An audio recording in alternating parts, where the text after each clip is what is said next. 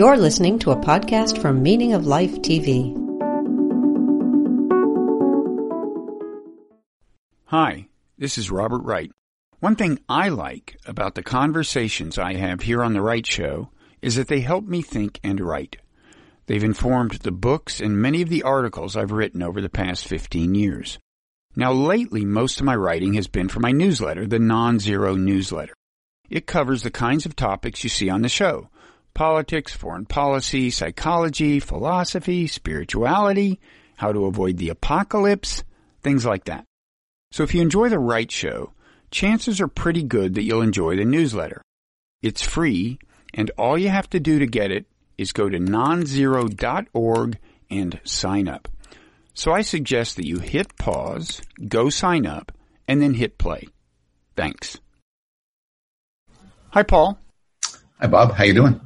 I can't complain. Let me introduce you. I'm Robert Wright. This is The Wright Show, available on both streaming video and via audio podcast. You're Paul Bloom, famous psychologist at Yale, author of many books, at least one of which I think I plan to bring into play today as we talk. I'm going to leave you in suspense as to which one, Paul. Just let you worry. But first I want to say you've managed to get a haircut since last time you were on, we discussed the hair. Maybe we did it after we quit recording, and we discussed the haircut problem amid the pandemic, and I recommended that you transition toward a man bun. You have not done that. You've gotten, was that cut by a professional? It was cut by my partner, who did a very professional job on it. Yeah, it's not a real sculpted look, I would say. I mean, I'm not saying I feel like you're setting me up for something. No, it just seems a little different from your average cut. I like it. It's a good, anyway, I digress. So here's the thing. Somehow I feel like this is I've just been insulted. No. This is going to be running on Twitter as a little clip. No. Sculpted can be good. Sculpted can be bad. Yeah. Some people Michelangelo. I also did a whole COVID shave. You know, I admire that, and I respect that, and I thank you for taking my platform so seriously. I can't say I did the same, but so here's the thing: there's no shortage of things going on in the world. There is, as we record this, there is civil unrest in the United States, as is well known. But when we arranged this podcast, we didn't know that was going to happen. We weren't planning to talk about it, and by and large, we're not going to. We're going to proceed as planned, talk about the other big story, pandemic, and maybe the psychology of some pandemic-related psychology. But at the end of this, I do want to talk a little about the civil unrest to the extent that you feel comfortable, and to the extent that your position as a Canadian, who in fact is in Canada as we speak, permits you to actually say anything of value. Not that it's impossible that a Canadian could say something of value about this, but it's a different perspective. So I'm actually a citizen of both Canada and the United States. I carry 2 passports. I was born in Canada, but my mom was from the States, and I live in the States, given that I teach at Yale University. But it's true, I'm feeling very Canadian these days. I'm in Toronto for the duration. And maybe because of that, I really shouldn't opine on American matters. You Americans, if you're Donald Trump and you're Joe Biden, I don't know. There should be something about, people contributing foreign money to campaigns. What about foreign ideas? You think that should be banned? Maybe. Yeah. I'll tell you, a lot of people have asked me, how's the pandemic going in Toronto? And I would think, maybe surprisingly, at a concrete level, it's not any different from any big American city. We're opening up. I think a lot of people are wearing masks on the street, but some aren't. A lot of people are following social distancing, but some aren't. There's stories about, for instance, people illegally cutting hair. Not that you know anyone who... Not that I know, but if you know a guy, you could find somebody, you could kind of Uber over to their place, and they give you a little cut. And if anybody needs a haircut, should they get in touch with you? Could your partner use a little extra? No, I don't want to be the sort of middleman for those sorts of interactions, which are illegal. Okay. So day to day, it's kind of the same. I don't think it's substantially different from being in New Haven or New York or, Princeton or wherever. There is a different feeling, even putting aside, the current situation with the unrest, the police brutality, the riots and all of that, which Canada is sort of not in the midst of. Even beyond that, there is a feeling of having relatively competent leadership. Oh, and you're definitely talking about Canada right now, right? I'm definitely talking about Canada. Mm-hmm. So, Justin Trudeau is the Prime Minister. Rob Ford is the Premier of Ottawa. Doug Ford. I was going to say, isn't Rob Ford kind of not a good example of, it wasn't Rob Ford, he's not the crackhead? He was the crackhead, yes. Mayor, he was crackhead mayor or something? I think he was a crackhead mayor. I know Doug Ford is his brother. Oh, really? But not a crackhead? Not a crackhead. A very strong conservative views. Not well liked among the liberal community. Thought of as a bit of a wild man. But not a crackhead. And it's true. And he has stepped up. He is, everybody says his leadership has been competent and serious.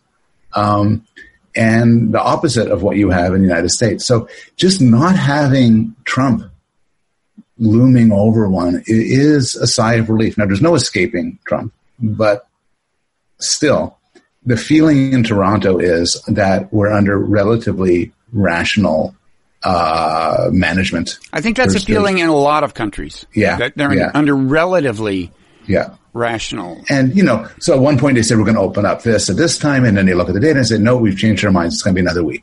Or this and that. And you have a feeling people are actually people go, okay, you probably thought about it. Okay, you thought about it and everything. And the situation with Trump has never been good. And for everybody who says, well, how bad could it be? Now we know. Tell me, when you were, now I gather until the pandemic, you were actually in New Haven to teach. Did you feel more, I don't want to say oppressed, whatever the feeling is of living in a country that is whose president is Donald Trump, a feeling I think I can safely infer you find unpleasant. Yeah. Is there a big difference in being on the other, is there a sense of escape once you cross the border and relief into Canada? Yeah. It's not like all of a sudden, I'm reading everybody here. We talk about Trump. We talk about Biden. Half of the people I connect with are Americans or ex-Americans. So you don't get away from it. But there is a feeling of and of course, the President of the United States has power over the world. I mean, it plainly affects us. But still, the answer is yes. Yes, it is a relief to be in Toronto. You may want to consider crossing the border. We thought about it. Yeah? Yep. We have good friends who own a cabin somewhere in the east, near water, near the Atlantic Ocean. There's a fair amount of water in Canada. Yeah, I'm told, and ice. There's only one thing I'm discovering about Toronto. I don't want to get too much into what I'm up to personally, but suppose you wanted to get a house with, say, 2-3 bedrooms, maybe 2 bathrooms and everything. You wouldn't expect to have to pay, $1.5 million. But maybe you have to pay under $1.5 million. And Vancouver, Canada's other wonderful city, is even worse. While Montreal, where I'm from, is more reasonable. But you're not a francophone, right? No, I'm not a francophone. I am one of les autres. I'm a Jewish Montrealer from. So I gotta say, whatever house you're in now, I would stick with. I mean, I'm almost wondering if you've been doing CNN hits lately, because you look so much better than the average pandemic era guest on a cable news network. I mean, for our audio, or for our listeners, I just want to say you've got this little Victorian era stained glass lamp on one side. On the other side, big glass window with a garden view, but not so bright that it's blowing out your face, the light. Yeah.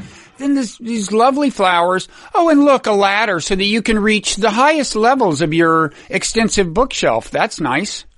I mean, look, I don't mean to I didn't mean to veer into critical, but it's just, I'm not saying it's too nice. It's at least nice enough. So I assume you're making a little bit of fun of me, because if you don't like that, you could have this. Oh, it was fake? Yes. You had me totally fooled. I am very glad to hear that. Oh my God. No wonder the light wasn't blowing your face out. It was fake light. So I prefer to move to this office. Now it's more obvious. Yes. In this one. Now, maybe this is why I was saying your hair isn't very sculpted, because it had that little... Oh, I see. It had that aura around. It gets cut off. Yes. Okay.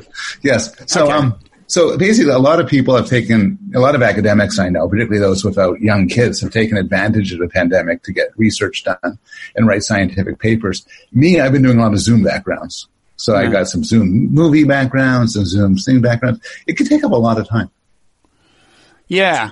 The first one was really, really compelling. I'm glad you like it. The people who are listening to this, they are really going to be disappointed. Well, I tried to do such a lovely oral rendition of the scene that they'll feel as if they were there. But maybe you're right. Maybe we should start getting less visual, more conceptual. So speaking of the pandemic, do you feel that it's your role as a psychologist, Paul, to tell us all how to think about the pandemic?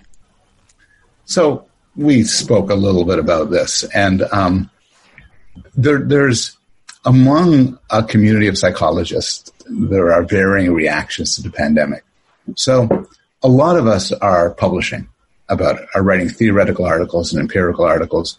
My understanding is there's been a publication bump where a lot of people are publishing a lot of papers, really social psychologists, mostly social psychologists, some clinical psychologists, mostly social psychologists, where they opine and report experiments on the effects of COVID on our society, on us. They make projections. I often get papers to review coming out like twice a day. I get requests, and often I'm told this is an expedited thing. We'd like your review very quickly, like 2-3 days, because of the urgency of the situation. And probably the biggest thing was there was a paper published by a couple of dozen of top academics in Nature Human Behavior, one of our big journals. And it was led by Jay Van Bavel, a friend of mine, social psychologist at NYU. I think you know him. I've had him on, yeah. A really smart guy. Had an all-star cast, like Cass Sunstein was in the paper and other people in the paper. And it just summarized what psychologist tells us about COVID. And to be perfectly honest, there's another paper which is under review that I am an author on, which we lay our opinions about what psychology tells us. But there's a backlash. And despite the fact that I'm part of the problem, I'm also a little bit sensitive to the backlash. And the backlash is we are running our mouths off on things we just don't know that much about. When you say sensitive, you mean you're a little sympathetic to the backlash? I'm a little bit sympathetic to it. Yeah. I'm a little bit sympathetic to it. I think, Jay has talked a lot about this on Twitter. He makes the point saying, look, our ideas are imperfect, our research is imperfect, but it's better to have imperfect information, imperfect ideas, than none at all. And to have mere mortals opining on the pandemic. People like you. Right. But my worry is people take our work much too seriously. And we are Can very I just add, imperfect. that's not as big a problem in psychology as it was 5 years ago? But yeah. It's true. The discipline has had a couple of problems. Yeah. So you think I'm trying to think too much of myself to say it's a big problem how people treat us like gods. Yeah. Well, I'm not saying. I'm just saying it's more like demigods now. I guess I would say, after the replication crisis than it was before. But yeah, and so there's a really nice paper by a very heated blog post by Stuart Ritchie, outlining the case against psychologists, and other things have started to appear in journals. Some psychologists are upping their publication rate by publishing articles attacking those other psychologists who are writing articles. But I mean, take the paper that Jay wrote, which I think is really interesting, and the sort of paper I could use as a resource in many ways. So even there's a section on conspiracy theories about COVID. And that's sort of, for me, a go-to thing. I want to read the psychology of conspiracy theories. So I think it's great it was published. But at the beginning of the paper, they list a bunch of policy recommendations. And without exception, the policy recommendations are stuff you didn't need a psychologist to tell you. It's stuff like when trying to communicate health information, people defer to trusted sources. People are persuaded by a combination of the emotions and reason. Often in times of trouble, people retreat to their in-group, but not always. And there's nothing there to make you gasp.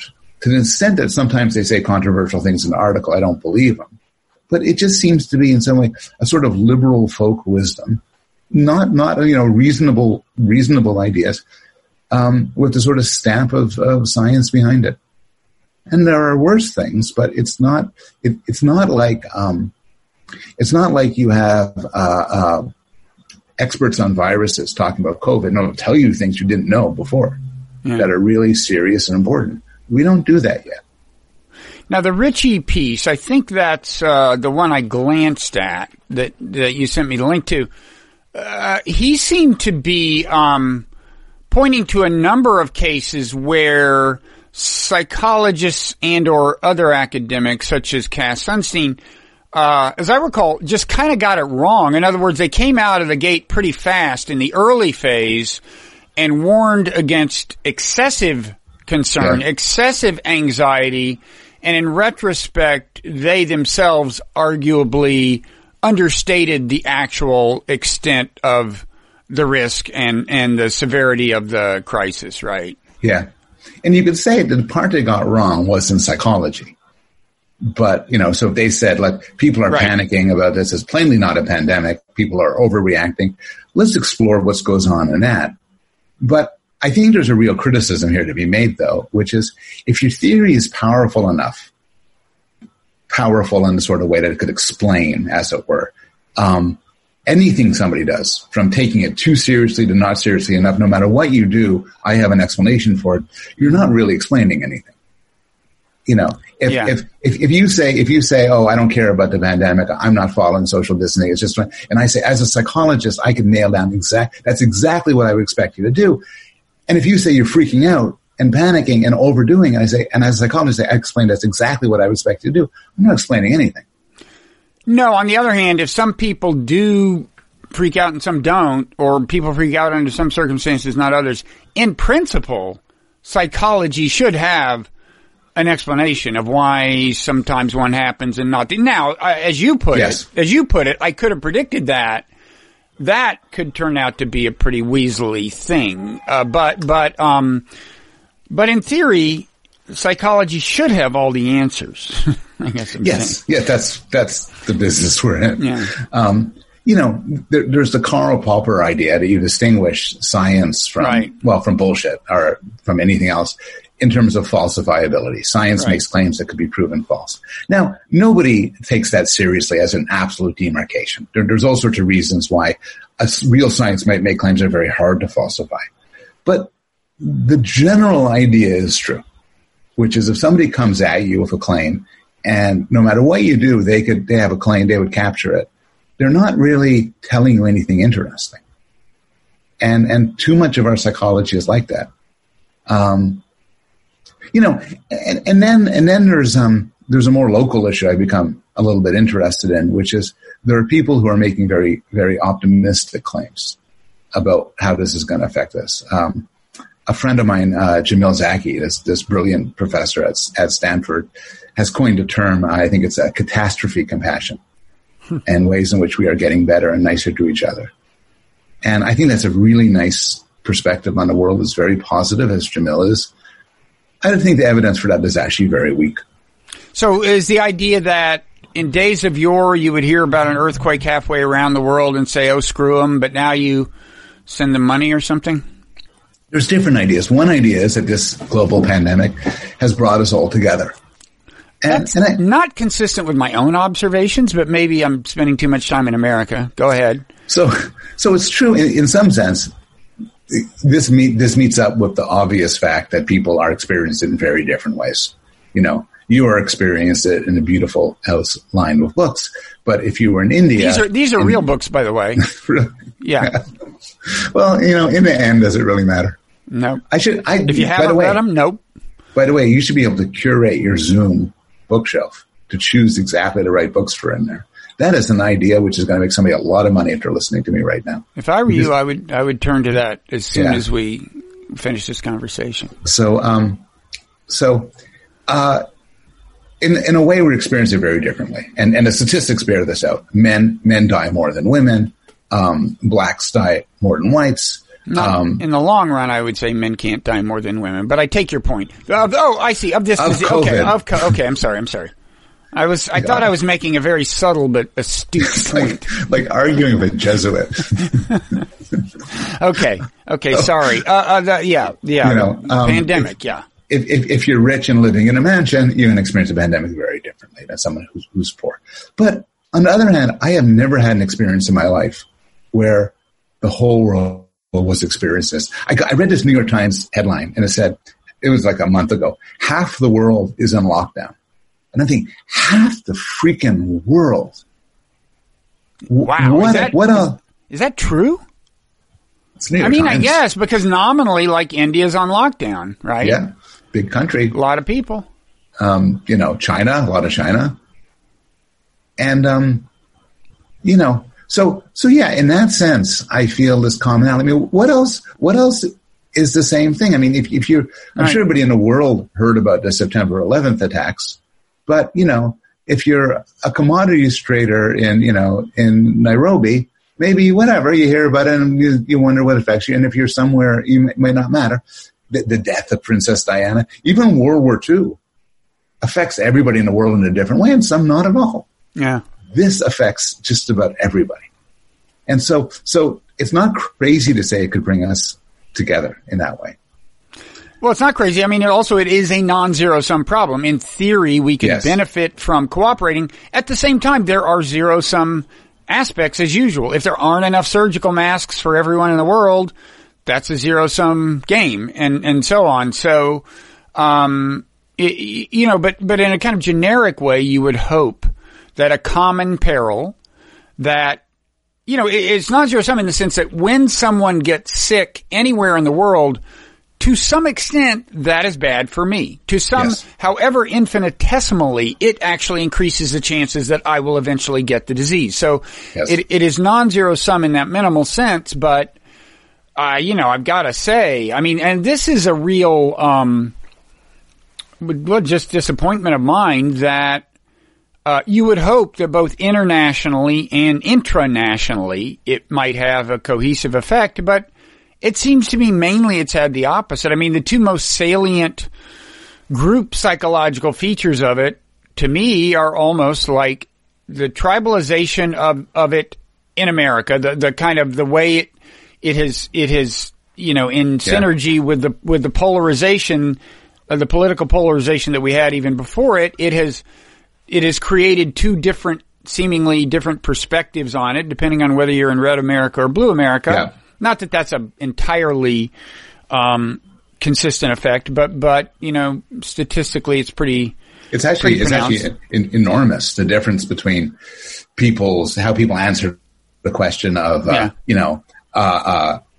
lockdown justified? Should you wear a mask? What's going to happen next? By knowing whether somebody is Republican or Democrat, you predict an enormous amount about it. Now, to some extent, that reflects their actual accurate assessment of the situation. In other words, people, whether you're in a red part of a blue state or of a red state, you are less likely to be imperiled, at least certainly in the early stages, because it was largely an urban thing. So, that's not just partisan psychology, but it clearly has taken on a partisan dimension, and that's been to some extent stoked by politicians, none of whom we need name, and there have been politicians on both sides.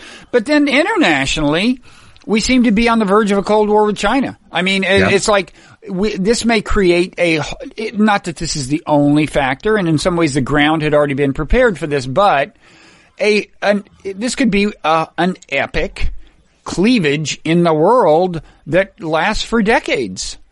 Yep. And where once again, as during the Cold War, there are trade blocks. That's what a number of people in America are advocating. It's like, we should just trade with democracies. We should whatever. And, so I'm not highly optimistic person, but I have to say, I think even I have been slightly disappointed. And it could have turned out differently. We could have had a different leader. Well, different leadership, and not only presidential leadership, in Congress too, but certainly presidentially could have been different. We could have not had an election coming up. That too. That is totally amped up the anti-China rhetoric because it's like dueling nationalism along this dimension, at least between Biden and Trump in their ads. No, I mean, Trump, it's like I was thinking, people have, this is getting back to the other big story of the day, but, people have been saying, where's the leadership from Trump on the nation is in flames, the cities are in flames. I'm not sure, given how much polarization we have and how polarizing he is, I'm not sure there's anything. Well, it's two questions. Is there a speech he could give that would be unifying? I'm not sure the answer to that is yes. And then there's the question of, is there a speech that he plausibly could want to give that would be unifying? I'm pretty sure the answer to that is, well, I don't know. But it's, so both of these problems have arrived at a time when at least America was in no position to address anything with unity, I guess I would say. And as you said, this would be the situation that has extraordinary potential for a non-zero sum analysis and for a solution that would benefit everybody. This is actually old social psychology 101, which is everything we know about in-group and out-group behavior says the way to bring the whole planet together is for the aliens to attack. And then we will all come together with a common enemy. Right. Well, now we have the common enemy, and look what's happened. And, there were signs that could have been promising. I think there was a case where China donated a lot of mass and health equipment to another country, and there were these donations across nations. And, it could have gone that way.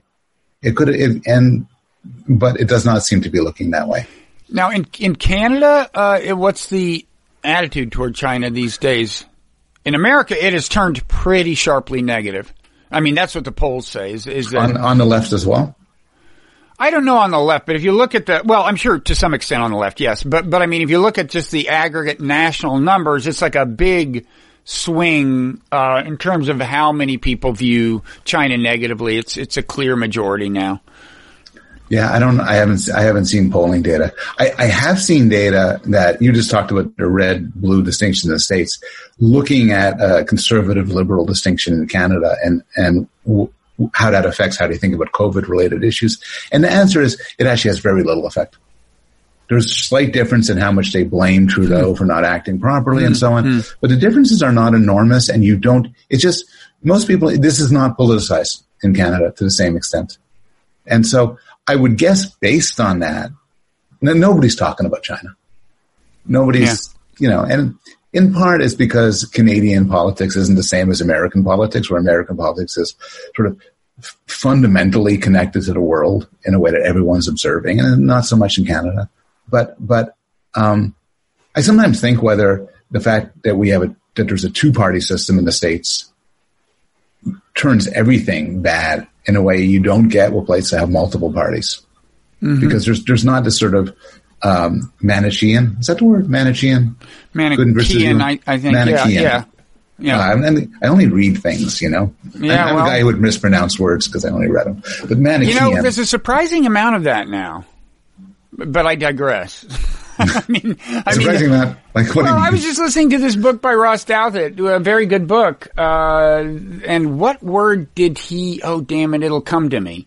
But he's young, and it seems to me more common among young people. And it just surprises me because I had thought of them as very oral and like absorbing a lot of things on YouTube and blah and blah. Yeah. But you hear among younger people, such as yourself. Not that I never do this. So never mind. It is. I'm sorry, I interrupted you. I'll shut up. Go ahead. No, it's bringing back this memory, I think, from college where I said, to appear smart, I said epitome. And everybody looked at me. Oh, that reminds me of, what did I say? Goethe? You've heard of the German writer Goethe? Yeah, why not Goethe? Why not Goethe? It looks like Goethe. It's like Goethe. How are you supposed to resolve that from first principles? Man, and I was afflicted rightly with imposter syndrome. I mean, I had come from like an alien culture into a, Eastern, anyway. As a psychologist, Bob, you're talking to the right guy. Scars are still there. So, back to Manichaeanism.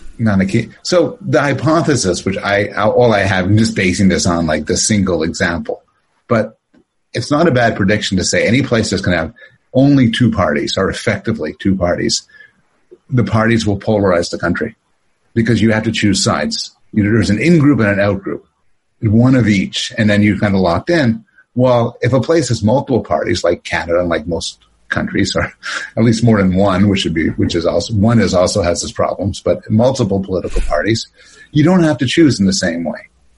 There's no immediate enemy, If you're a liberal, you might be against the NDP, you might be against the Conservatives. It's more complicated. And there's coalitions and there's this and there's that. You have a parliamentary system and that's different. Yeah, and that's I think different. Better personally, but it has its advantages. Yeah. So to go back to the sort of optimism, there's another thing, which is, I think connects a lot to your interests, but, there's a book by, I'm going to have it here, by... Paul, those books are fake. Do not look around. No, oh, you mean in your real environment, the one I can't see. Let me reach back. By the way, what does your real environment look like? I'm curious. Can you just turn that off? I can. Are you ashamed? Are you ashamed, Paul? Well, now I'm wondering exactly what I should have actually. Well, anyway, don't reach for one of those books because they ain't there. But okay. But here I will do this. How's that? Oh my God! How barren! Yeah. No wonder you wanted to conceal that. Give me the books. Put the books back. The books are back. Oh God, that was depressing. I'm actually, Bob, in a minimum security prison right now. I was going to say, can I help you with bail or something? Yeah, it does. It actually has a sort of Batman asylum look. It's very pretty, the view out here. It's the city of Toronto and everything, but behind me is kind of stark. Anyhow. Your credibility is a little low on what your environment is actually like, but go ahead and say what you will. I'm going to move to a different Zoom background so you can see this. Rebecca Solnit, I think that's her name, has a book called A Paradise Built in Hell. And Sebastian Junger in his book Tribe, they both make the same point, which is people think that for disasters, there's chaos and panic and so on, like Hurricane Katrina, or the London Blitz, or the subway bombings in Europe and so on. But in fact, for the most part, when there's disasters, you often see people at their best. They get together, they work together. Apparently, a lot is anecdotal, but rates of depression and anxiety disappear. Mm-hmm. There are many people after the Blitz in London, when the Germans bombed them for like 70 days and they went underground and everything, described it as the finest time of their life. Mm-hmm. Like really sincerely. And it made them connected into other people. They felt they were actually doing good. Oh, yeah. And so it's a reasonable enough model. And the psychologists I'm talking about have applied this model and say, well, wouldn't this happen here? Shouldn't this happen here? Isn't this good news for how we'll remember the pandemic? But the problem is there's a special cruelty to the situation where we're plainly not on the streets, pulling bodies out of buildings, joining hands in song, marching through together. We are, for the most part, and things are changing, we're getting out a bit now, but for the most of the pandemic, we were locked in isolation. Right. The nicest things we did were retweet something or tip the delivery guy something extra. Very few of us have pandemic memories of great solidarity and courage and risk and so on. No, there weren't the opportunities to help each other out. I mean, because you had to stay away from everyone. It's like, can I borrow a cup of sugar? No, stay the hell away from my front porch. Yeah. And people, teachers drove by their kids' house, their students' houses and honked the horn. All these sweet actions. People in the city of New York would cheer the workers every day at a certain time and all that. It was very nice. Yeah. But it's not the Blitz. Yeah. It's not Hurricane Katrina. It's not 9/11. And analogizing the situation now to those things, I think, is a mistake. Yeah. I mean, contagion is just a distinctive property. It's like if you face a common enemy, even if it's inanimate, like whether it's climate change or like a foreign invading power, it's just by and large not the case that it's very easy for you to harm your neighbor in the course of interaction. This is just a distinctive property that does exert a certain kind of divisive effect, I guess. Now, on this piece you were talking about that critiqued these psychologists, it seemed like one unifying theme in the pieces being critiqued was, or at least among a lot of them, was warning people against uncritically following their emotional guides. Like, okay, you're scared. I understand, but you have to understand this. Now, I mean, first of all, I have some sympathy for that, because it seems to me I spend a certain amount of time trying to talk people out of being as worried as they are, but I would think you would too, because, and here's the book I said I was going to mention. It's called Against Empathy, which is as I recall, an endorsement of human suffering and cruelty. Is that a fair? No, that wasn't it. That wasn't it. What it was an argument that uncritically following your feelings of empathy can mislead you, can lead society to misplace its resources, can lead people into various kinds of trouble. So you're broadly... That's a good summary. You're broadly sympathetic to the idea that our emotions are often not good guides. Yes. I believe, like everyone else who thinks about this, that emotions are an essential part of life. If you strip emotions away from a person, you would lose too much. You'd lose a lot of what makes us human. You'd also lose, I think, what helps people in deliberation, which is often a push and pull of different feelings. But emotions often lead us to make stupid decisions. Our gut misleads us. I was once asked people they had this big question. If you could have a billboard which had a single sort of, put any words on a billboard everybody would see, what would you put? And for me to be, don't listen to your heart. And the pandemic is a good case of that. I think particularly with regards to the underreaction. And here I am doing what I'm accusing other people of doing, which is I'm not going to explain everything since I know how it all turned out, but people underreacted. And I think one reason why they underreacted is it's not so frightening.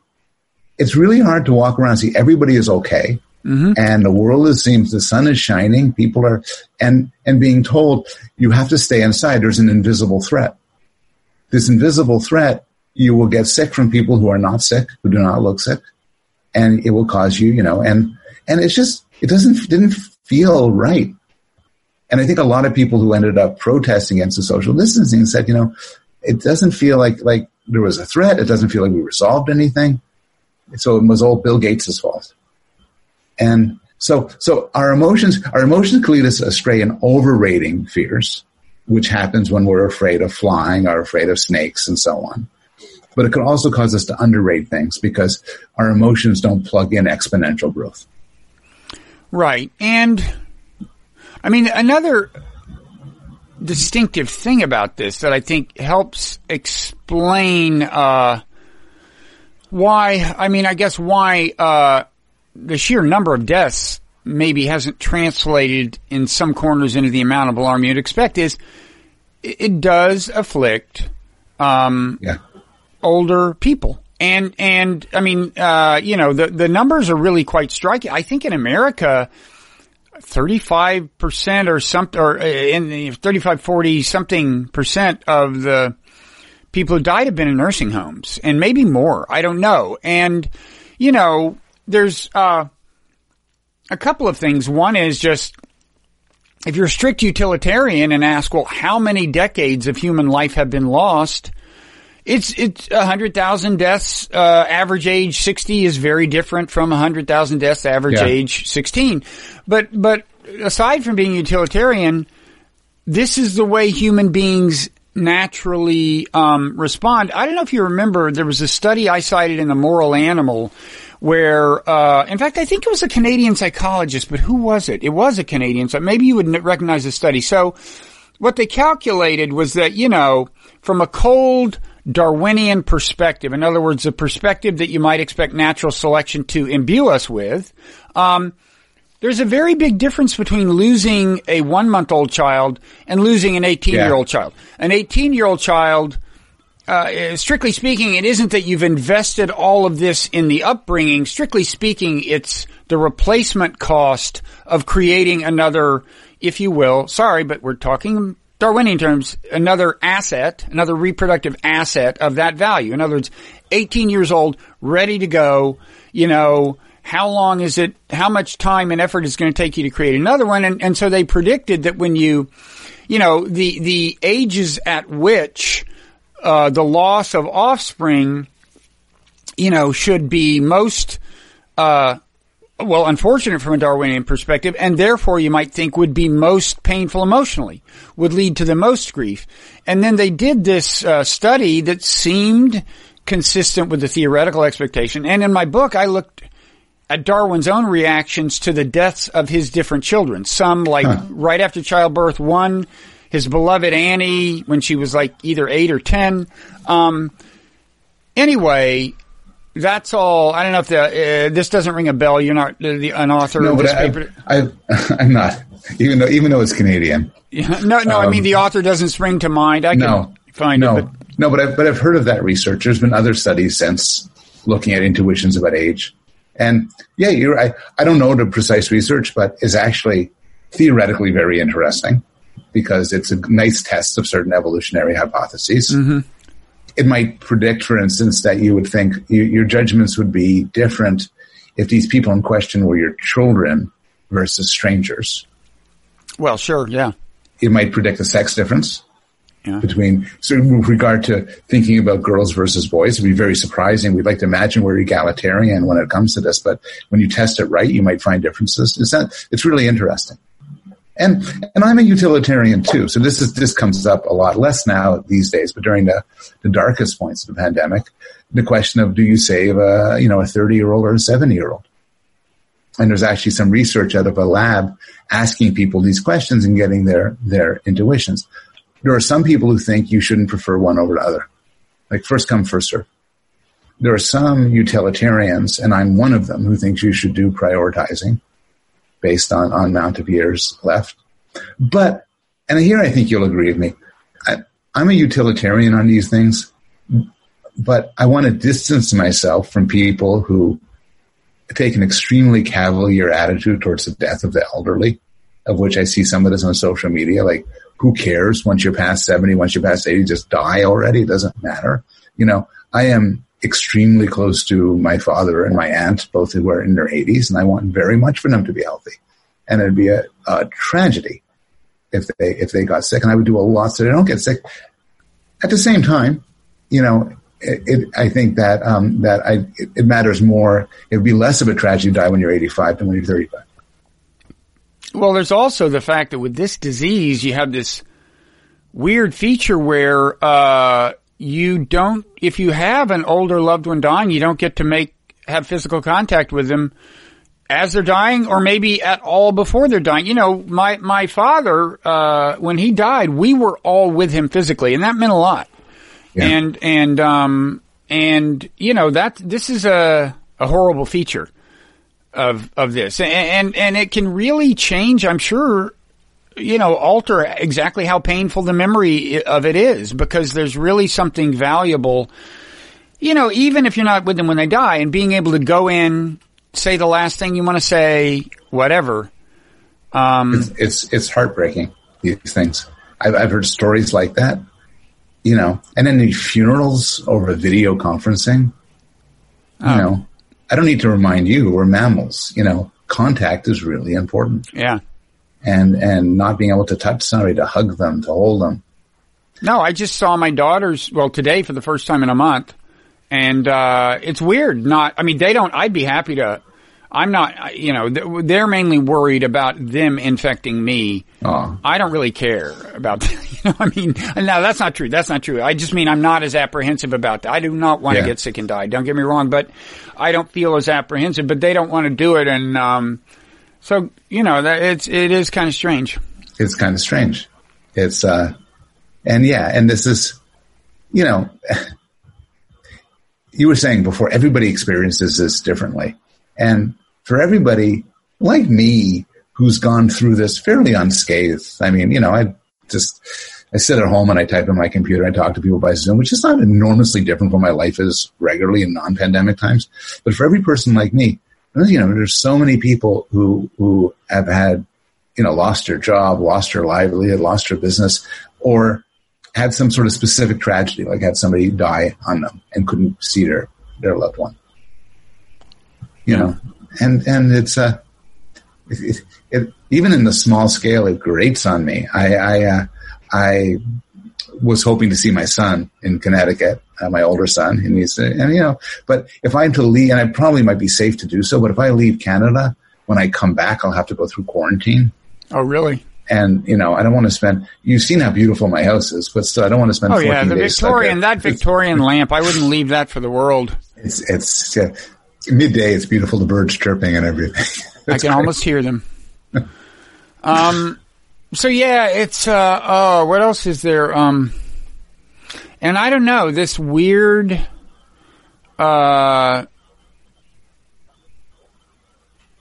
you know, the weird, and again, I don't know to the extent to which this, I mean, first of all, it seems like it may go on for a very long time now, barring a vaccine, that there will be some risk associated with normal human interaction. Yeah, so I got, you know, I can do this. I got a mask. It's a Batman one. I got kind of a fancier one. I got masks. By the way, it's really unpleasant to wear a mask. I is. You know, I did it for the very first time yesterday because I actually went to a place of business. It was a nursery. I wasn't indoors, but even so, I have to say it's a pretty good looking mask. But you know, and you do wonder how much the psychology of the lockdown, whether that has interacted with the civil unrest. I mean, it's something I'm hearing now. People speculating that you know, cabin fever has contributed to the intensity of this. I don't really have any way of knowing, but it seems plausible. I don't know either. It could interact in the other way, which is a lot of the unrest might lead to people getting COVID who wouldn't otherwise get it. That's been speculated too, and that seems that's bound to be the case to at least some extent. Although a lot of people are wearing masks. I mean, you know, it's funny. I hadn't anticipated. I was having a conversation with Mickey Kaus, and I was saying, it was in the context of Hong Kong, and I was saying, well, I guess the pandemic is kind of hard on the protesters, because if they have to do social distancing, it's hard to have a really impressive high density protest. But now I realize it, to the extent that there is going to be actual civil, disobedience or whatever you want to call it when people break the law, whether it's violating curfew, smashing windows, it's actually pretty handy to have a mask on. It's a very bizarre point of history where protesters would be breaking the law if they took off their masks. And they would be more likely to be caught for breaking another law if they didn't have the convenience of having to wear a mask. I mean, I'm sure that emboldens some people. Yeah. Yeah. There's, you know, back to psychology, there's various studies showing that people, when they hide their face, they lose some individuality. Yeah. There's a psychology of mob behavior, of group behavior. And simply putting on a mask makes you feel like a little bit less of your own person and more part of a crowd.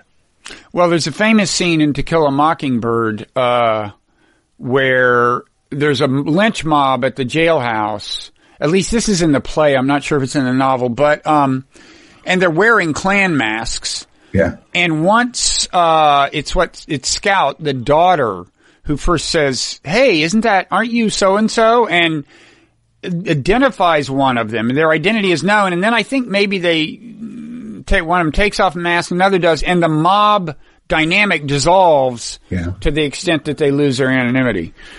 So you would hope. So I don't know, strange times. And, I don't know. And it's like right now we're taping this on Monday. It'll probably post Tuesday. Last night, I felt as if the unrest was losing momentum. And I think last night was less turbulent than the night before, but it's clearly not over, and you never know because any given thing could revive the momentum, including just some misstep by a cop or something. Yeah.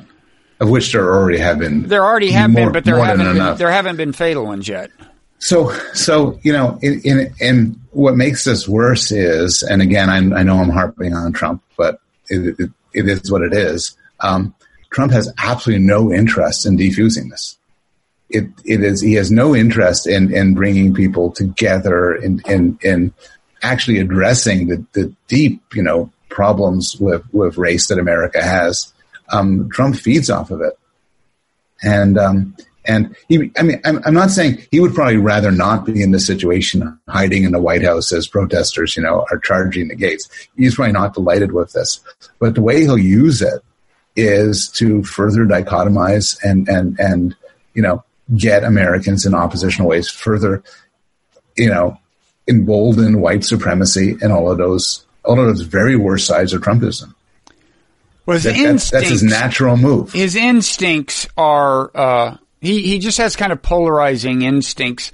Now, Steve Bannon claims that on the night of the election, when it was clear he'd won, there was a moment when Trump wanted to come out as the grand unifier and not be aggressive in terms of policy and so on, and was genuinely surprised to find the next day that there were these vehement protesters who seemed to want to, burn down Trump Tower or whatever, and that came as a genuine shock to Trump, which is an interesting comment in itself, that he thought all would be forgiven.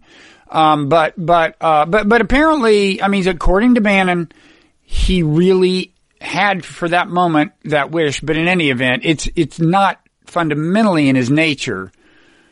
I think it's safe to say. I think to a large extent, Trump is apolitical. And Trump has these deep appetites, but if things were different, he could come off as a member of the extreme left. There was a point during his horrible press conferences during COVID where the issue of forgiving student loans came up, and he said he was going to forgive him temporarily. And I said, I've been thinking about forgiving him forever. And somehow if that won him applause, he would do that. Oh, because he doesn't drop some deep fiscal conservatism, ideas of responsibility. He's unpredictable. He does what works. I'm watching this TV show, The Great.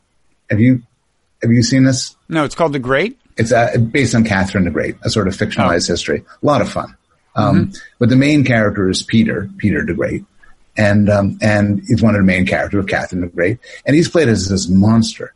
But deep down, he's just immensely insecure and is tremendously hurt by people who don't love him. And he wants to be loved. And he's doing terrible things to be loved. You see a bit of that in Trump. So much what's happening with Trump is his feelings get hurt. Yeah. I think above all, he wants attention, first of all. That's one of his primary drive. He wants attention every day. I think he'd be happy to be held in high esteem, and I think he'd probably prefer that. I don't think he's so abnormal that he'd rather be disliked than liked. I just think it's if you put him in an environment where the way to get attention and hold it is for a lot of people to dislike him, even as a lot of other people like him, he'll go with that. He'd rather have attention that entails a pretty large amount of antagonism than no attention at all. That's my part of my theory of Trump anyway. Yeah. And, whatever the weaknesses with Biden suffers from none of these pathologies. And not the same ones, no. He's a politician. So he has his love for attention and his love of being loved. But you could imagine him, and he's doing his steps now, trying to, reconcile people, trying to word this out, certainly showing, an enormous amount of sympathy for the protesters. Oh, yeah. Well, of course, that's more. Given his constituency, he kind of has to. Not to be too cynical, but how is he? Is there a take on Biden in Canada? There's a certain amount of concern among people in America who would like Trump not to be president that, you've heard the basic concerns about Biden. Yeah. I don't talk to enough Canadians to know. Yeah. But, I have not been following this. Is there further development on his VP pick? No, I think the thinking is that after one of his more recent missteps where he tried to explain to a black man how black men should behave. Was this one who said he's not really black if he votes for Trump? He said if you got to think about who to vote for between me and Trump, you ain't black. I like the ain't. The ain't was a good touch. Different from some forms of white splaining. But I think the thinking is that made it more likely. And maybe that's overly near-term thinking. Next week there will be another screw-up, and we'll see how that shapes the likelihood of the pick. But the thinking was that increased the chances of an African-American. Yeah. Maybe Kamala Harris. Thinking is also that the civil unrest works against Amy Klobuchar because she was a prosecutor in Minnesota. I mean, this police department was in her jurisdiction. I gathered there were complaints against this officer that I think the claim is that it would have been within her discretion to pursue, but I don't know. Maybe this is just some of it. I've heard that as well. So who knows? He has said it's going to be a woman. Yes, and I think a woman of color has become, if anything, more likely since he said that it would be a woman. And he also said that the Supreme Court nominee would be a woman of color. So did he? For her, that's the same debate. The same debate with Bernie was he was very specific on that, suggesting maybe he has somebody in mind. But. Oh, there goes my shot at the court, I guess. Yeah, you'll just have to wait for the next administration after that. Yeah. So anything else? Such a weired time. It is such a weird time. Not a good time, actually.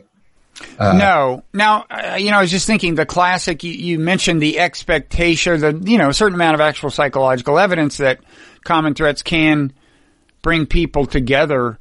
A classic experiment, and I don't know, you tell me, I think this experiment has also undergone a certain amount of reevaluation, as so many classic experiments have, including like the Stanford prison experiment.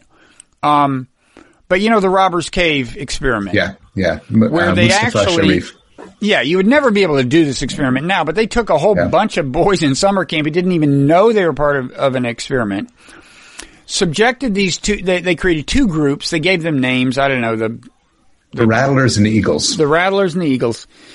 And for a while, systematically sowed antagonism between them. Like, I think they would do things like, say, hey, there's going to be a picnic, come to the picnic. And one group would get there. The other group had already gotten there, eaten all the food and left or something, stuff like that, right. Where they would make them hate each other. Supposedly even fights broke out. But then they showed that you put them in a non-zero-sum game. You tell them that the water pipe to the camp is broken down, a threat that they all face, and they will cheerfully work together. I don't know how much that's held up, but it is kind of the classic example of an external threat that is not in human form, which is important because a lot of threats aren't. Climate change isn't. Yeah. But a threat not in human form exerts a unifying effect. Is that experiment now also viewed askance? Yeah, it's also viewed askance. It's people have questioned the veracity of the story. It's a good story. It's maybe too good a story. There are all these attempts. So one you would enjoy if you're interested in zero-sum and non-zero-sum interactions is each of the boys sent an emissary, and they would meet and have like a summit. And then they would agree, the ambassadors would agree to have everybody go together. Then the ambassadors went back to their own group and their own group shunned them for that. The experimenters did things like they said they had like a knife throwing competition. This is very different times. But that's the story. The narrative is when faced with this common threat, people come together. But I think you put your finger on something, which I don't know if there's research on this, but I bet it makes a difference if the common threat is a person, is individual. Oh, I would think. I think we have powerfully evolved coalitional psychology that if somebody attacks you, it's just such a profound emotions come up that don't come up if you get sick, if your building collapses on you. I keep meaning to do a study on this, but when people die due to a terrorist attack, governments give their families enormous amounts of money to compensate. So in 9/11, if you were in the building that came down, the U.S. government would give your family a staggering amount of money.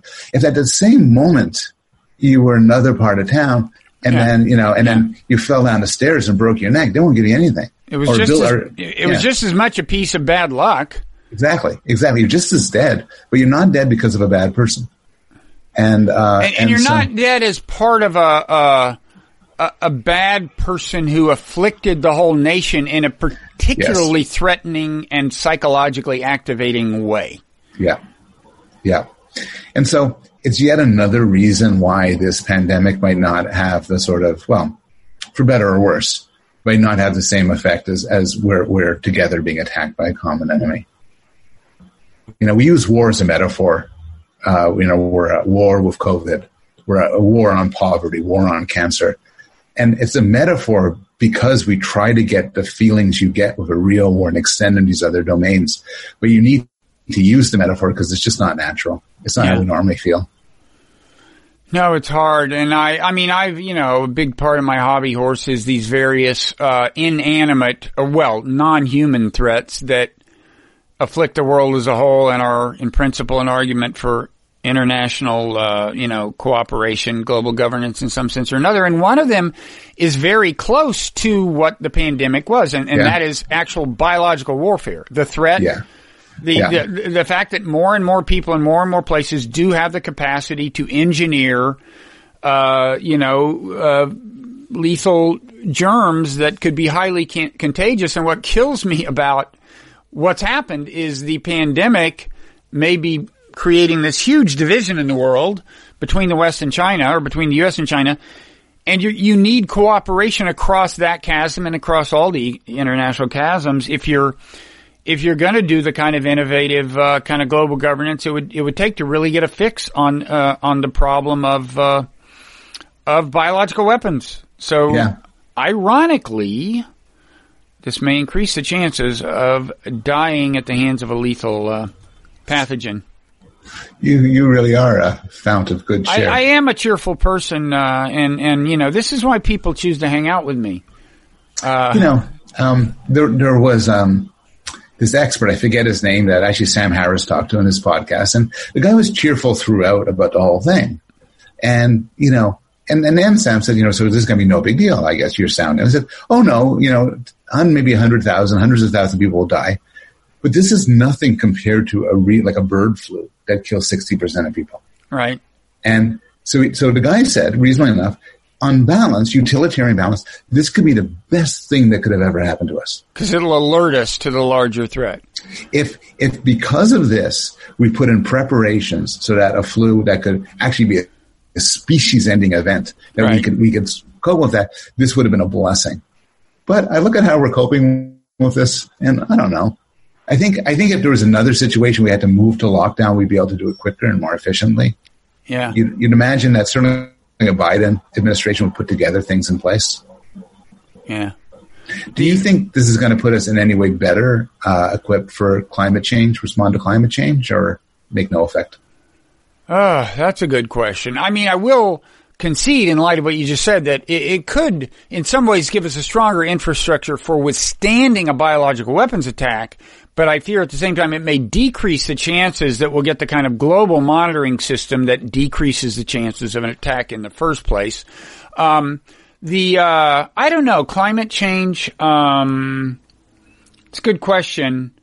I think it will on balance harm, if indeed we're seeing a Cold War with China. Yeah. That will probably decrease the chances of, the kind of international cooperation you need on that. I have, before we go, I have a statistical question for you. Hate to put you on the spot. You should have warned me in advance. I should have warned you, but this has to do with, I got caught, saying something incorrect And I now understand what the technically correct version of it is, but here's what it was. It was, there was this study of this drug remdesivir. And they said, well, it did decrease the chances of death, but that was not statistically significant. Yeah. And the point I made in this podcast with Mickey Kaus, the main point I wanted to make was, look, you shouldn't think of statistical significance as binary. They have chosen this 5% threshold.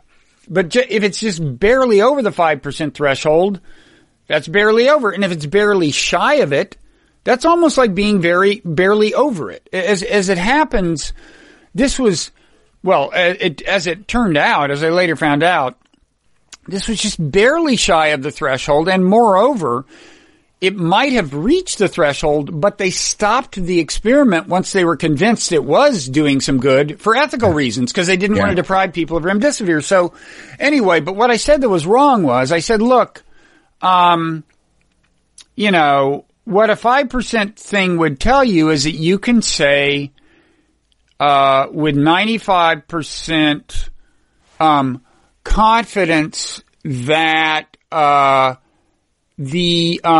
it will decrease the chances of death by this amount or greater.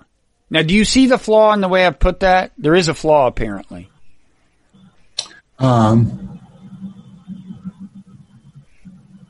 This is unfair. This is unfair what I've done. It's unfair. So tell me what the flaw is, and I'll nod approvingly. You do not get points for this. This is how I earn the big bucks. You do not. You have not passed the test. Maybe if you change your background to an even more academic looking one. Like a lab. Yeah, that would lend credibility to your nod. But it turns out the part that you're not supposed to say is, the chances are 95%, that anything. You're not supposed to start the sentence that way. What you're supposed to say is, if you ask, what are the chances that actually remdesivir doesn't decrease the chances, and yet we nonetheless got results this dramatic indicating it does? What are the chances of that? The chances of that are only 5%. The chances that the null hypothesis is true, but we got these results affirming the opposite of the null hypothesis, the hypothesis, are only 5%. Yeah. Now that turns out not to be the same as saying we can say with 95% confidence that the hypothesis is true. No. The statistics, to zoom in, the statistical significance does not tell you whether or not your hypothesis is correct or not. Well, it apparently doesn't even give you the right to say there is a certain percentage chance of that. It doesn't bear on your hypothesis in any interesting way. What it does is it addresses the question. You're comparing two groups and you have two piles of numbers. And it says, it addresses the issue in some way whether these numbers were drawn from different samples, whether there's a real difference between them. And it doesn't say why there's a real difference. It doesn't say what direction the real difference is, which one gets bigger. It's just that there's a real difference as opposed to null hypothesis, which is you're drawing from the same sample.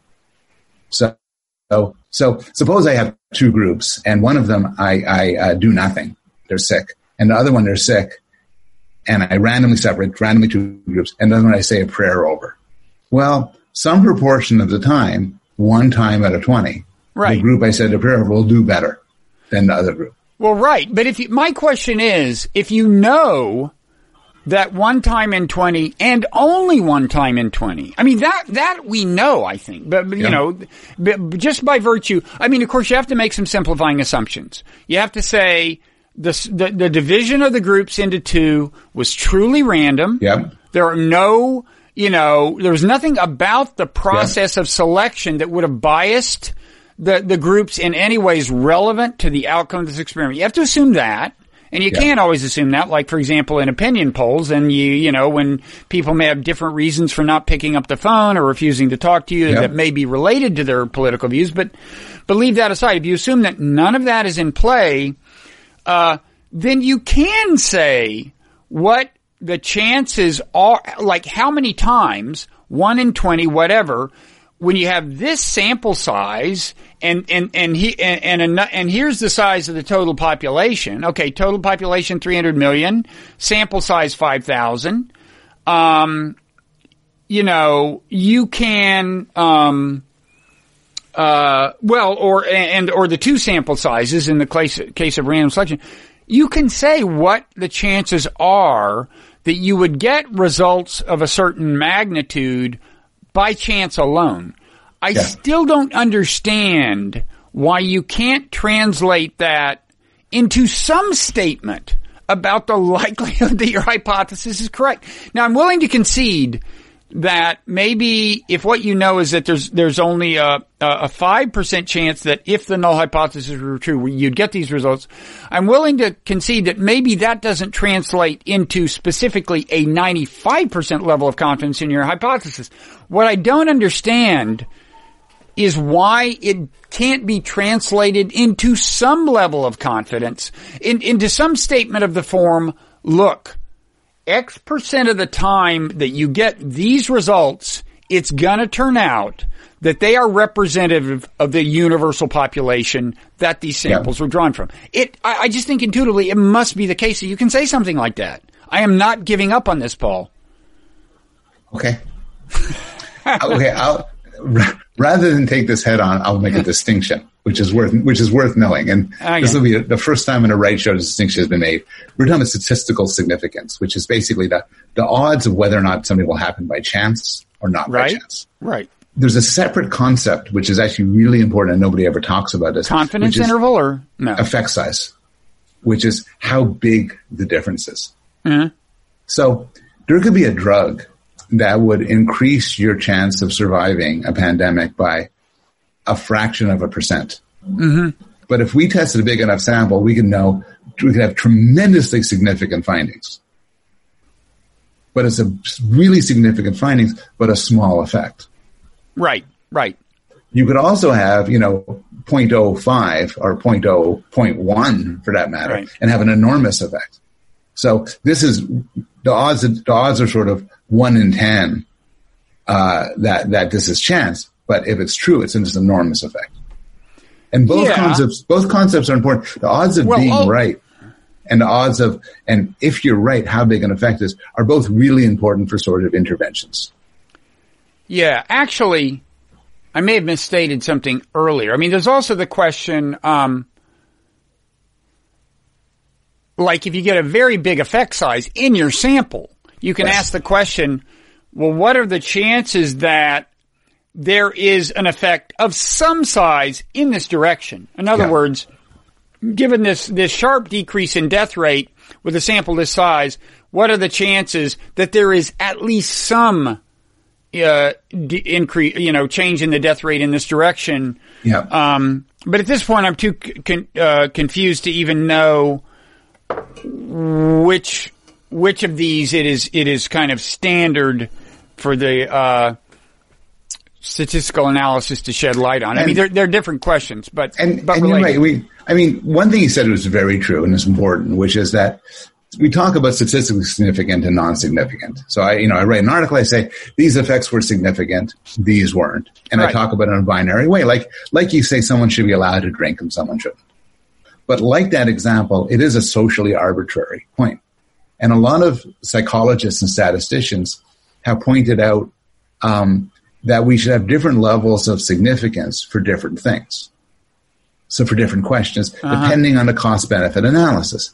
Suppose something would be, if you were wrong about something, it would be disastrous. This is super hypothetical, I should add. Yes. Okay. If you were wrong, it would be disastrous. Mm-hmm. You'd want a very high significance level. On the other hand, if it was something where if you were right, it would be fantastic. Right. But if you were wrong, it wouldn't be such a big deal. Suppose the claim is that eating an extra carrot each day cures cancer. Yeah.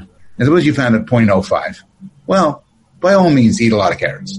That sounds great. But for other things, the cost-benefit ratio shifts around. In more mature sciences like physics, they won't take you seriously unless you have a significance ratio of like 0.00000 and a long stream till you get to 1. Well, psychology has settled on 0.05. There's been a movement to change this to 0.01. Yeah. Well, and then the trade-off is you will publish fewer false findings, but you will miss out on certain true findings. Yeah. Well, if your average sample is 14 undergraduates at an American college, you just really can't demand too much in the way of the we do better than that, Bob. Now we have 14 people online. Oh, okay. Well, that's much better. Yeah. Because we know that'll be a random sample. So sorry to, I don't know. I continue. I'm holding out. I really think there should be something you can say of the form, when you get results like this, it will turn out, if you imagine God coming down and telling you whether the results you got are reflected in the, to some extent at least, in the general population, that will turn out to be the case X times out of 100 or whatever. I just have to think that there's a statement of that form that you could infer from the statistics, and I ain't giving up. So I'll tell you something, and there's people to listen to on this, like Daniel Atkins is a very smart guy who does work on statistics and methodology and so on. He's active on Twitter and, has a lot to say. It's the sort of thing where everybody says people talk about significance wrong. Mm-hmm. And then the experts say, and here's what 0.05, people 0.55 means. And then they always say something subtly different than the next person. And there's sort of a way to talk about it, which is the correct way. But it's not the odds of your hypothesis being correct. You could have the difference between the groups that your hypothesis predicts, but your hypothesis itself might be wrong. Well, your hypothesis, there's always a chance your hypothesis could be wrong. That's the whole point of this, since you didn't study the entire population. But I mean, I guess I would say, like with public opinion polling, if you make the obviously false assumption that your selection is actually random, which it never is, but assume it's like randomly picking balls out of a jar.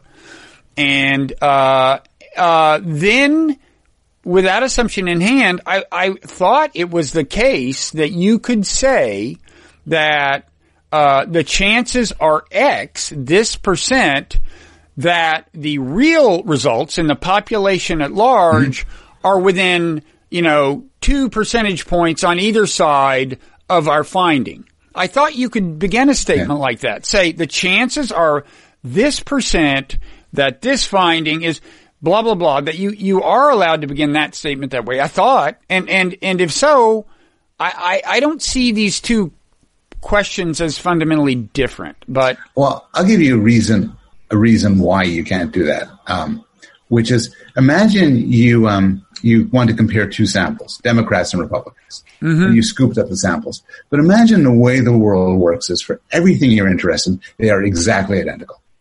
That's the truth of this. So actually Democrats and Republicans don't differ along any observable variable? For all the variables you are interested in. So suppose you're interested in sensitivity to different smells or spices or something like that. And it turns out that's the truth. Then you do 20 independent statistical tests looking for a difference. The odds are that at least one of them will turn out to be significant by chance. Well, it depends on your sample size. No, if significant has happened, if you get a false positive 1 out of 20 times. Yeah. And then you do 20 tests, you're going to find some false positives just by chance. Well, right. But I mean, let's say your whole universe is 1,000 Democrats and 1,000 Republicans. That's the whole universe, yeah. If you sample 10 of each, then it's going to be, your chances are probably more than 1 in 20 of getting something by chance alone that seems significant but isn't. But if you sample 900 of each, that number goes down, right? No. Well, you're saying that this is what a 5% statistical significance thing means. That's right. Okay. That's well, just what it means. Yeah. Okay. But it sets up the sort of paradoxical spot, and this is actually a problem in actual psychology. This is not a hypothetical, where it used to be one of the problems with replication crisis is a guy like me would do a study, would have like 15 different statistical tests. One of them would work out by chance. And then I build a paper around that. Right. There's a story, I forget who it is, of a statistician who looked at this enormous data set and found, for medical reasons, since they was looking to see for gender differences in heart condition or so on. And he was then asked, could you break it up into like looking at, say, different ethnicities, different parts of the country? And he said, no, because once I break it up, the odds of getting spurious findings by chance grow. He says, I could break up an astrological sign, right, and I'll guarantee you will find statistically significantly Aries do better than Sagittarius. Yeah. So I've always thought that like retrospective selection of variables has a kind of utility. You should just be honest about it. You should say, I found this one thing, and now somebody else should go do an experiment where that's the hypothesis being tested. I think you're right. You shouldn't act like it was the hypothesis being tested. Right. But the problem with replication crisis is the paper would never be reported as just a crazy ass thing we never would have expected this happened. Right. Rather, people, because we're faulty creatures, we're not sneaks, but we're faulty creatures. You write it, you deal with the data, that's as you're finding. You sit in a lab meeting, all of a sudden, that's exactly what you would have expected. That, that men do better than women, except it's on a weekday. Then women do better than men. Mm-hmm. And then you build a paper around that. So one solution that psychologists have come to is pre-registration. It's the equivalent of calling your shots. You put in a publicly available repository, we predict this. Now, if you get something else, you still report it. Right. But then it's out there as an accident, and people take it, you didn't predict it, so it could have happened, more likely to have happened randomly, and then you build from that. Well, a related thing is, given that in the online world, it doesn't cost you anything to publish data, why shouldn't everybody just now post all their data?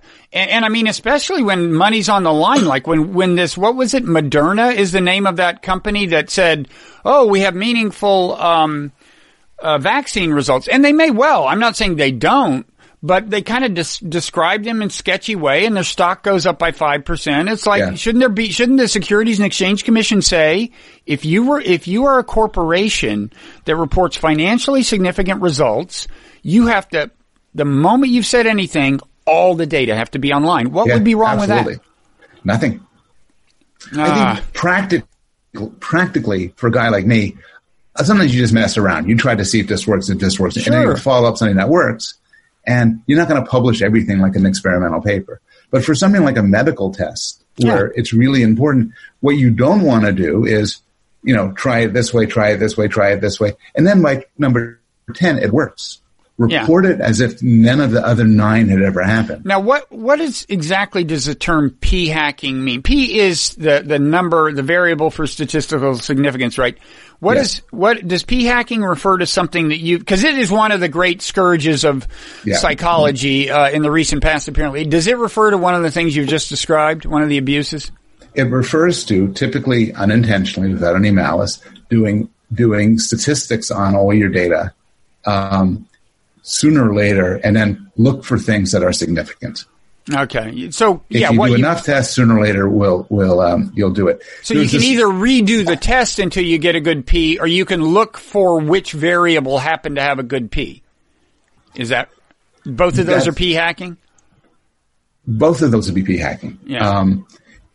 There's a range of sins that come out. Typically, it's you have a data set, and you just kind of look around. You look at it every which way. Mm-hmm. And some stuff tends to work. So there was a paper that got the replication crisis going, and I think I did not do my homework on this. I think it's by Joe Simmons and his colleagues, published in Psych Science. And it was a paper that blew everybody's mind. And it traumatized the field. What was the finding? The finding was that if you listen to the Beatles song, When I'm 64, backwards, it says Paul is dead. No, different. When you listen to the song When I'm 64, you end up getting older. And getting older and samples that listen to When I'm 64 turned out to be older than those who didn't. The point being, I got to tell you the punchline. The point being, what they did was they simply had a bunch of people look at When I'm 64, listen to the song, and others didn't, And then they did a whole bunch of analyses. And then they said, this is our finding. And their point was an existence proof. If you had do enough analyses, you could find every study will give you something interesting and non-intuitive. So take a drug. You take a drug, you give half of the people a drug, half of the people no drug. There's no difference. But you're not happy with that. So you see, did it cause a difference in men? What about women? What about right-handers versus left-handers? People from urban versus rural? You keep looking. If your sample size is big enough, pretty soon you find, oh my God, colorblind people are affected by the drug. And is that a real finding? Well, maybe, but such findings are going to appear no matter what. I mean, I still like the idea of looking for this stuff. It's like when when you've got a ton of genomic data, for example. Absolutely. And if you have a database, and ideally anonymized for purposes of privacy, but if you have people's DNA sequences and the diseases they've had, that is valuable stuff. And you should look for correlations. But then once you found the correlations, that's right. That's when the serious study begins. That's right. And I know a lot of people who do studies. They don't pre-register them. They look for a lot of things. They have ideas of what they're doing. That's why they're doing study.